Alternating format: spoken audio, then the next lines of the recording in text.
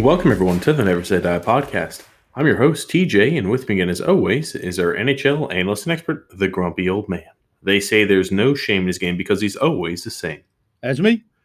Now, Grumpy, last podcast, we were actually talking pretty in depth about the CBA, obviously, whether it was going to be agreed upon between the NHL and the NHLPA. I took a hard stance of no, that is not going to originally be agreed upon between and amongst the two parties. Obviously, I was wrong because the NHL and the NHLPA have reached an agreement and they've signed a collective bargaining agreement. So I guess that is good news, Grumpy Old Man. Yeah. It's a 4-year extension. So we're going to have hockey for the next 6 years. That's the good news. Bad news for Islander fans is no compliance buyouts, is what we talked about. And this hurts bad GMs who have signed players to bad contracts. Thank you, Lou Lamoriello and Garth Snow, for the bad contracts you signed Islander players to in recent years. And now the chickens are coming home to roost, Bobby Boucher. Well, it also hurts teams that have really locked up a lot of cap with certain players. I mean, even Kyle Dubas for the Toronto Maple Leafs. I mean, the Toronto Maple Leafs are also in a tough spot. The San Jose Sharks are in a tough spot. There are a lot of teams that are in a tough spot right now, and they will be because, again, the no compliance buyouts. Yeah, well, Toronto, at least the guys that they have under contract are all young players who are going to contribute for years to come. The guys under the Islanders, the Islander contracts are not. That's the big difference. Well, I mean, there's also another big difference. Toronto doesn't have any defensemen that actually play defense on their current roster, and again, with no real money to be able to throw and entice free agents at or free agents with, it's going to be really tough to be a competitive club, especially when you get into the playoffs. Well, a lot of teams are going to be in the same boat, honestly, being up against the cap. But if you have young players under contract, it's way better who produce as opposed to old players who aren't producing. I'd rather take the young guys who do produce, and that's the issue with the Islanders. Honestly, we're probably going to have four restricted free agents we have to sign this offseason. And he's going to have to do some financial gymnastics to get on. Lou's going to have to do some financial gymnastics to get underneath the cap. Yeah, no, I agree with you. And again, I'm sure we're going to be talking about that more, especially this off season as things kind of unfold. But I guess I kind of want to take a stance. I am not unhappy about the NHL and the NHLPA reaching an agreement. I first off want to say I'm thrilled about it. We're going to have hockey for 6 more years, and again, I'm not complaining about that at all. I just kind of feel for the players. And I know last time, and I've been talking with people on and off social media and everything like that.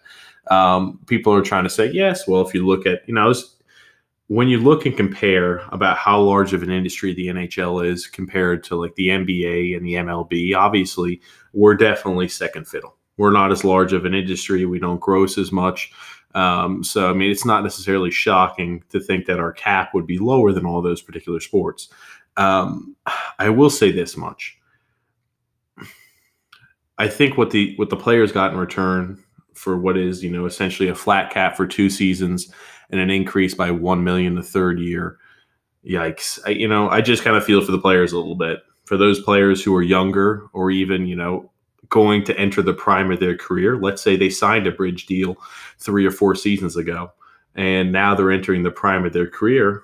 A lot of teams are cash strapped, so they won't be able to have the actual cap in order to sign one of these guys to the money they rightfully deserve.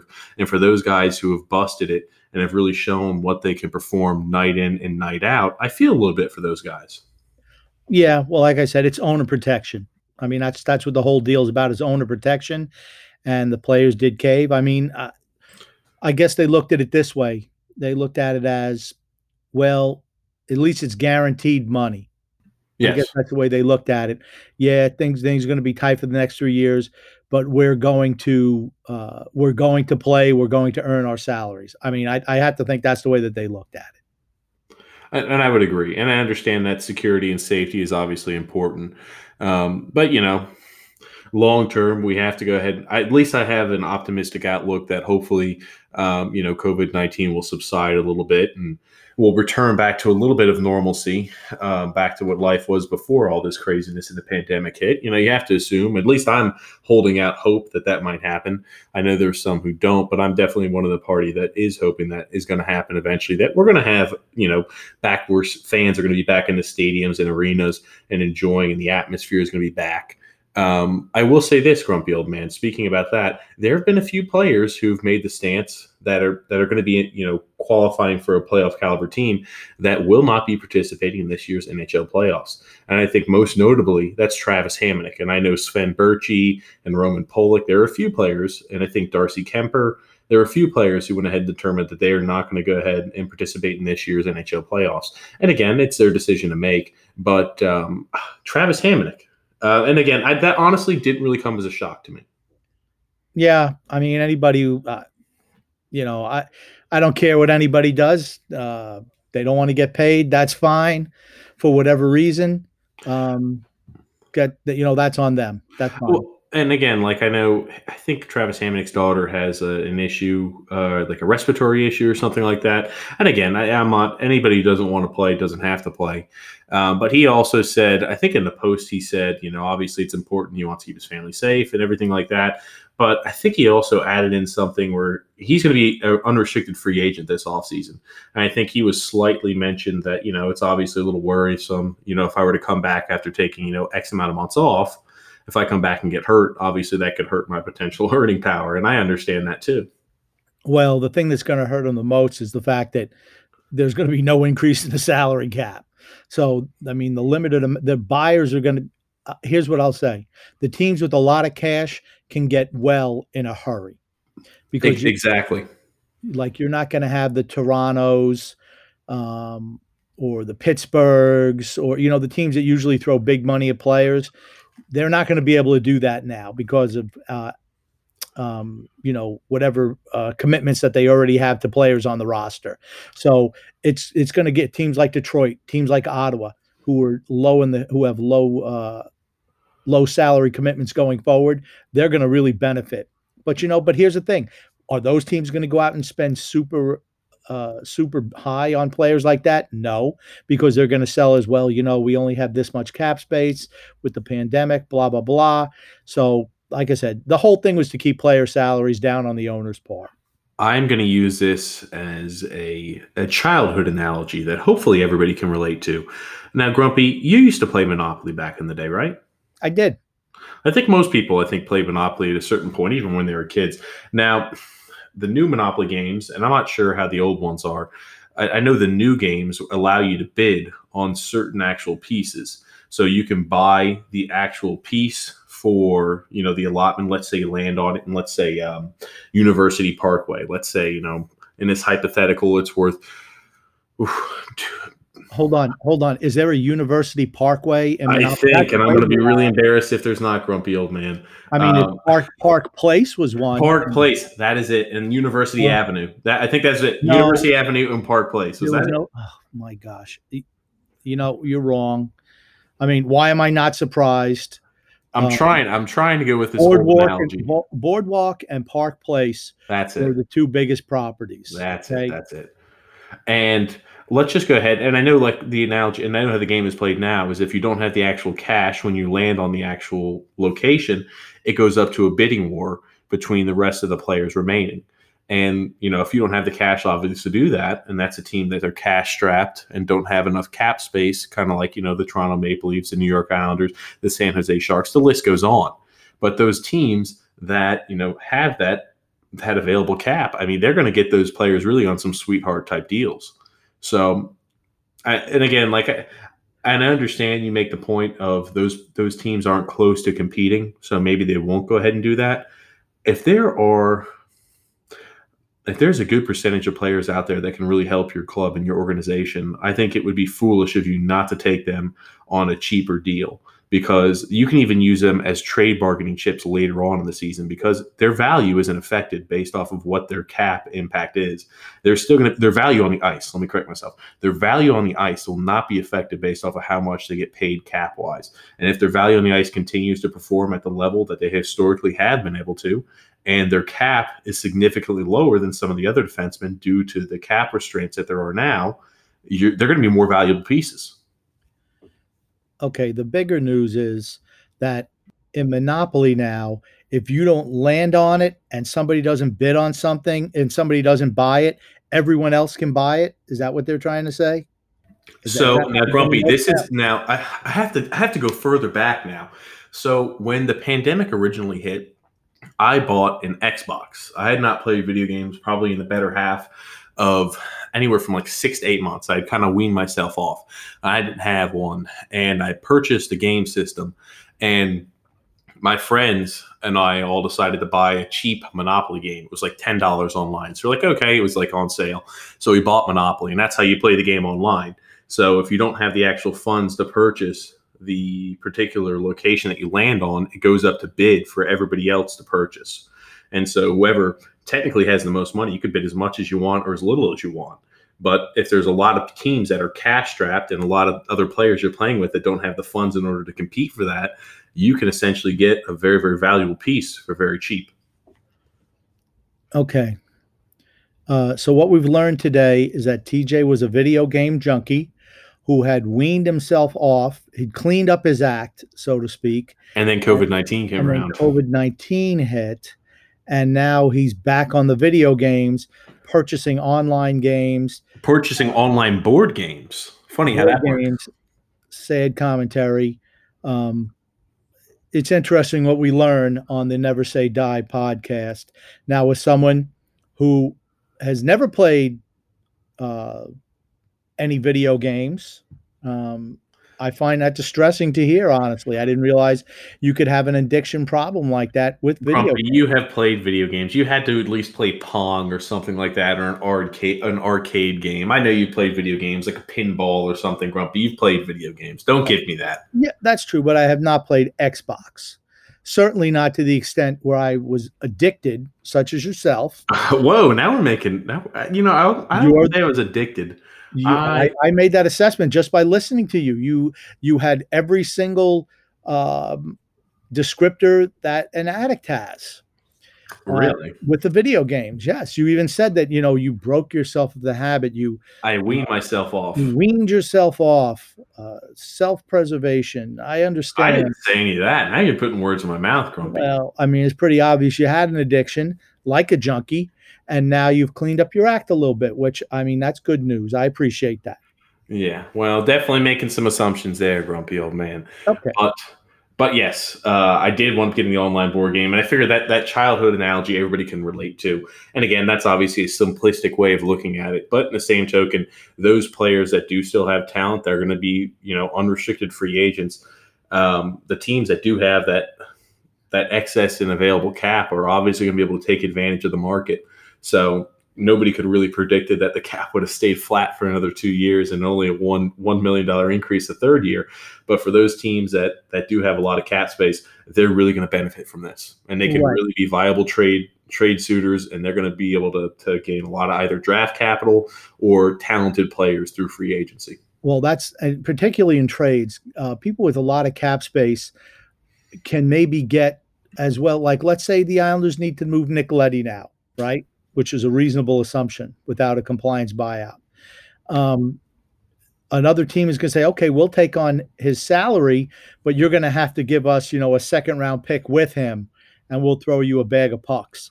It's all about clearing out cap space and salary dump. And the thing about a guy like Nicoletti is a talented defenseman. We've talked about him plenty of times on this podcast. No matter what team he's on, he's the top 4 defenseman across the league. That's pretty ubiquitous. But when you look at the situation now, Nicoletti could help a playoff caliber team and be a top 4 defenseman. But with all these teams that are now going to be up against the cap and the cap not increasing, their ability to be able to move something around to have that available cap space for Nicoletti is shortened. There's not as much availability for them either. So it's going to be more tough to move them to a real playoff competitor where you might be able to get some draft picks or be able to get a prospect of legitimate quality back in return, where you might have to go ahead and look at one of those teams, at one of those cellar dwellers that have a lot of cap space that won't necessarily help them out a lot in the front end, but you won't get it anywhere near as favorable as a return as what you would have gotten before this CBA was signed and before COVID-19.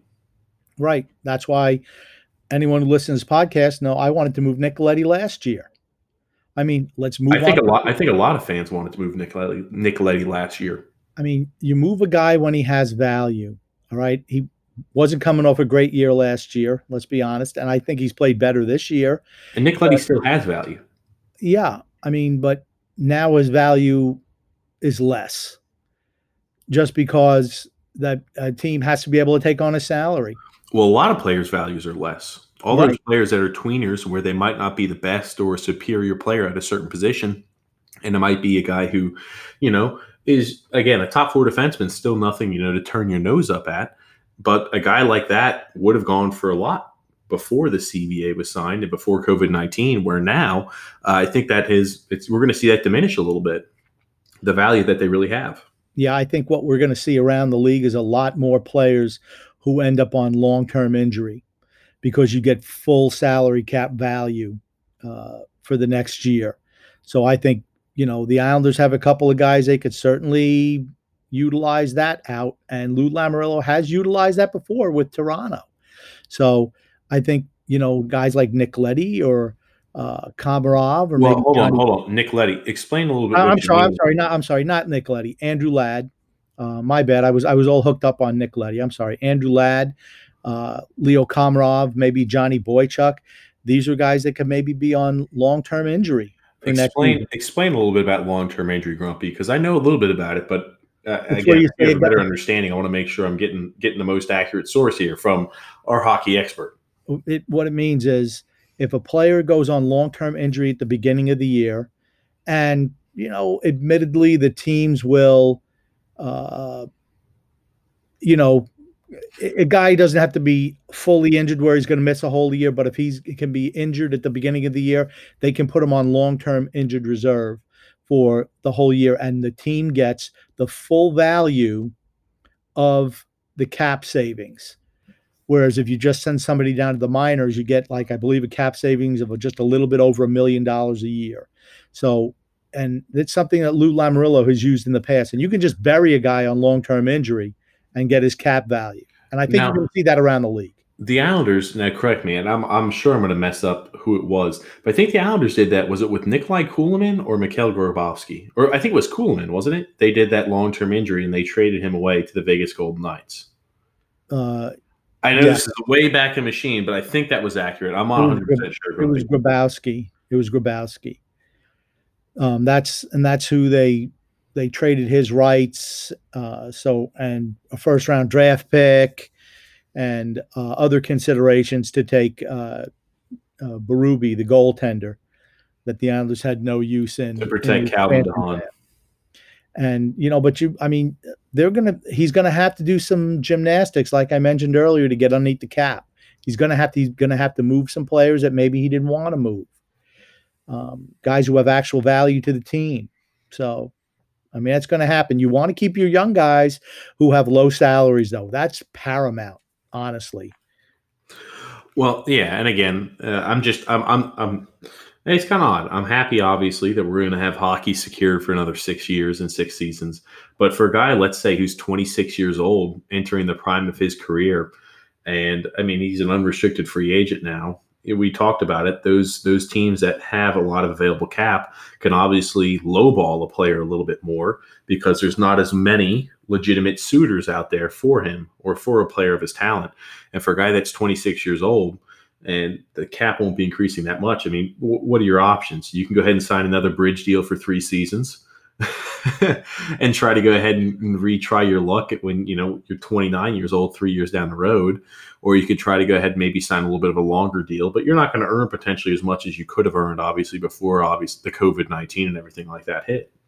Yeah, and it's unfortunate. I think it's hurting everybody, and it's hurting the players just as much as it's hurting the league. Right, and the good news for the Islanders, they don't have any unrestricted free agents really who are worth I don't think who are worth anything at this point in time. You're looking at Broussard and Matt Martin and Thomas Grice and Tom Kuhnackel, guys like that. I mean, They're Jags. yeah, particularly the forwards. I mean, Thomas Grice is a good backup or a good 1A, if you will. But I mean, hopefully with Sorokin coming in, you don't need Thomas Grice. I mean, that I think was the grand plan. That's why he signed Varlamov to that. I mean, I thought a ridiculous deal, considering how he's been played in recent years. But that's what he did, and I think it was all part of the Sorokin plan. And hopefully that pans out for us. And I was about to say, now we won't talk too much about Sorokin just solely because the podcast will be released on Monday, and technically you could start signing those players Monday at, I think, noon, so 12 o'clock Eastern Standard Time. So, hopefully by the time we podcast again, Sorokin will have signed his contract, and we can obviously talk about the white whale. We finally got the white whale. But that's, I guess, why we're abstaining from talking about that a little bit today, Grumpy Old Man. Yeah, well, they also, I mean, that was the good news of the CBA is that those players are not out in limbo, so they can sign them where they can burn the last year of the entry-level deal, which for Sorokin would be this season. He'd burn off his entry-level deal, whatever the prorated value would be, and he would be able to sign a restricted free agent contract for next year, the 2020-2021 season, which is what he wanted all along. So that was the good news coming out of the CBA. Definitely good news for the Islanders. Right. But the bad news is they have, I believe, like a little bit over 2 days, like 53 hours to get him signed to that entry-level contract. I mean, hopefully Lamoriello has been in contact with his agent prior to this, so the parameters are all knocked out, and as soon as that window opens, they should be able to make that signing. I would hope, because if it doesn't happen, it's a colossal fail on his part. Yeah, and again, we'll obviously be able to evaluate that when that day actually does come by our next podcast. But yeah, that definitely was a plus for the Islanders. And I guess one way we can look at this is maybe Matt Barzal would be more prone to sign a bridge deal just with the current environment and obviously the new CBA and the cap staying flat for 2 seasons and an increase of $1 million in the third year. I think a lot of these players, like maybe even Ryan Pulock, might be willing to sign a little bit of a bridge deal. I could see Devon Taves signing a cheaper deal as well. So, I mean, I'm trying to taper my expectations because it's never as bad as you think and it's never as good as you think. So as we get a little closer to the offseason, I'm sure we'll revisit as to what exactly Lou Lamoriello is doing. But you're right. He is going to have to do definitely some financial wizardry for the New York Islanders organization. Yeah. And we knew that going in. I mean, the educated among us saw this coming last offseason, honestly. We saw this coming even with the expectations of the cap increasing year after year. And obviously with this now, it's just it's put a lot of general managers and a lot of organizations in some hard spots and players. It's really put, it's obviously we're talking about the scope of the NHL, but it's really put a lot of people in general across the world in a hard spot. Yeah. I mean, that's what happens when you sign a bunch of old guys to long-term deals. I mean, you're seeing it firsthand, and we're going to see it. The next couple of years are going to be tough financially with respect to the cap for the Islanders. It just is. I mean, he's going to have to move some players that maybe he didn't want to move, that he considers part of the team. But like I said, if I was him, I would not move any of the young players with cost certainty. Absolutely not.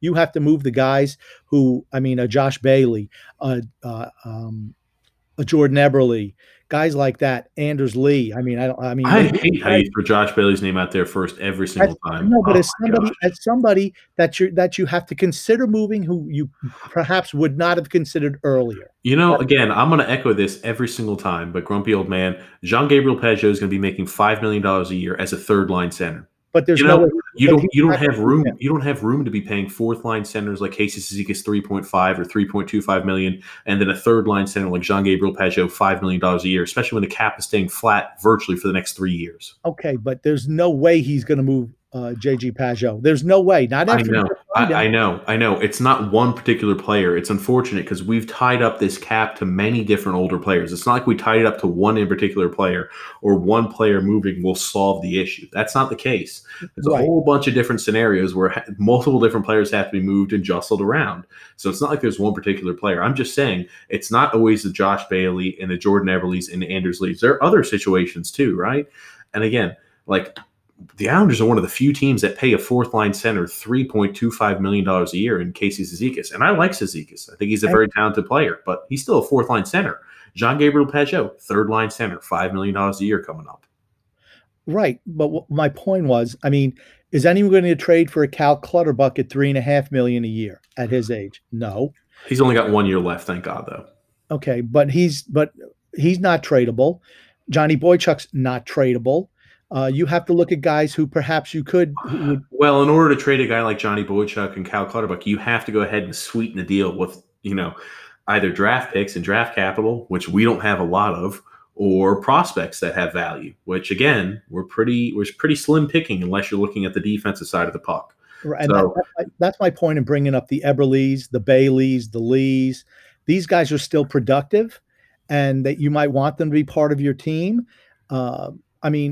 Josh Bailey's cap hit of $5 million per, even though it's for a number more years, is not onerous, obviously, and he's still producing. That's a guy. I mean, Nick Leddy's the same thing, right? I mean, he's still producing, but you're going to have to look to move guys like this just to get underneath the cap. I mean, these guys that the organization obviously does not want to move, they're going to have to reconsider now based on the financial constraints that they're looking at for the next few years. And you have to hope and think that Lamoriello, as much as people like, to think the Islanders are a family and community and organization like that, I think they are. But in the same token, it's a business. And it's about winning hockey games and winning Stanley Cups. You have to think Lou Lamoriello already has a plan of who he's looking to move or trying to move this offseason and how he can try to free up a little bit of cap space. You have to think that he's already on top of the ball in that regard, or you at least would hope that he is.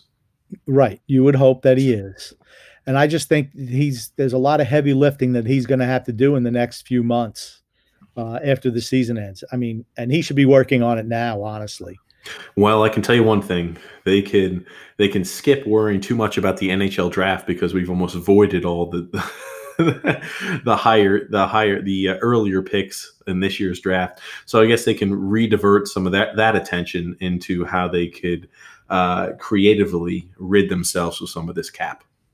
Yeah, I mean, we're going to see. I mean, would it be I think they have a greater chance of getting the first pick in the draft than they do of winning the Stanley Cup at this point. Right? It's a 12.5% chance. You have 8 teams who are vying for the number 1 pick overall, whoever the 8 teams that are eliminated out of the play-in round of the playoffs, so to speak. One of those teams is going to have the first pick in the draft. Yes. And that could solve a lot of problems, if you get, the number 1 pick. Yes, it definitely could. It could definitely help out a lot. But Grumpy, I know this is a little bit of a shorter podcast, but is there anything else you wanted to say before we kind of wrap things up? No, like I said, I'm just excited for training camp opening up this week. Monday. Opening up on Monday. Right, tomorrow. And then the NHL, the Islanders start off on August 1st against the Florida Panthers at 4:00. I'm excited for that. I mean, it's not that long away. It's not that far away.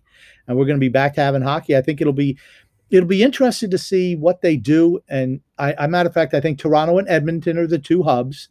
They've agreed on those 2. Yes, they are. And it'll be interesting. I'd like to see them do something like they've done in European soccer, particularly in the Spanish league, where they put like a digital fan base in there with kind of like a crowd noise pumped in. I think that would be the wise thing to do, honestly. I was initially all geeked up for the no crowd noise to listen to what everybody's saying on the ice. But I will say that I've come around to the thinking of putting the fake fans in there and a little bit of crowd noise. I think honestly, the more normal that you could have it, the better it would probably be. Mm-hmm. Well, again, if they were able to mic up the players and actually let us hear what they actually were saying, that'd be fine. But if you watch a lot of those international games, I think like even the under 18s, the under 20s, the crowds are not crazy at a lot of those tournaments, and it's very quiet. You hear a lot of the back and forth and everything like that. So that's. I would agree having the fan noise in there. They're doing that across all the leagues in soccer, English Premier League, the Spanish League. So I think that's probably the way the NHL should go. And if they want to get where there's no crowd noise, they could just do that at like when the Islanders played the Panthers, and the Panthers are the home team, because nobody ever goes to those games anyway. So it would be nice and quiet, and then you get to hear the players play with those Islander Panther games when it's in the Panthers' home stadium, so to speak. Like that arena. Yeah, but I'll say this much: it's nice that we're going to have hockey. I think it's like scheduled out to have 6 games a day. That will be nice, and it's going to be for the most part all day, running from about 12 or 5 games a day. Grumpy old I man. believe it's 5 games a day. Okay, I thought it was 6. Doesn't matter. It's going to be a lot of hockey every single day, and we're going to have that from about noon on average every day until probably you go to bed. So you can't really complain that we're going to have hockey readily available to us all day, every day. That is definitely a sight for sore eyes. I hope the NHL takes advantage and finds a way to work out a deal with one of these bigger broadcast channels where it could be televised to the larger public. Well, NBC has the rights, NBC Sports, and I have to think that these games are going to be on NBC. There is no sports content going on NBC. I know they play English Premier League soccer, but I mean, you have to think that fans are starving for this. And I think you're going to see the games on NBC and NBC Sports. Well, I was about to say, if you're able to televise the majority of these games all day, you're opening yourself up to possibly a newer sect of potential fans. And, that could help also fill a little bit of the gap that you've lost here due to the loss in the ticket sales from COVID-19 and everything like that. And again, it's not just solely ticket sales, your concessions, your parking, everything that encompasses that, hotel rooms around that area. There's a lot of different things, but it's going to be interesting to see what happens, what their TV schedule looks like, and I'll be interested to see as that comes out and rolls out as we get closer to the actual August 1st start date. Yep, I can't wait. I'm super pumped. I know. I am as well, grumpy old man, but thank you so much for being a part of the podcast as always. And thank you so much to the Hockey Podcast Network. Again, they allow us to post this podcast on all different platforms. Anywhere you listen to your podcast, whether it's Stitcher, Apple iTunes, Google Podcasts, SoundCloud, anywhere you listen to your or even Spotify too, anywhere you listen to your podcast, you can find the Hockey Podcast Network's version of the Never Say Die podcast. So thank you so much to them. And thank you also, grumpy old man. My pleasure as always.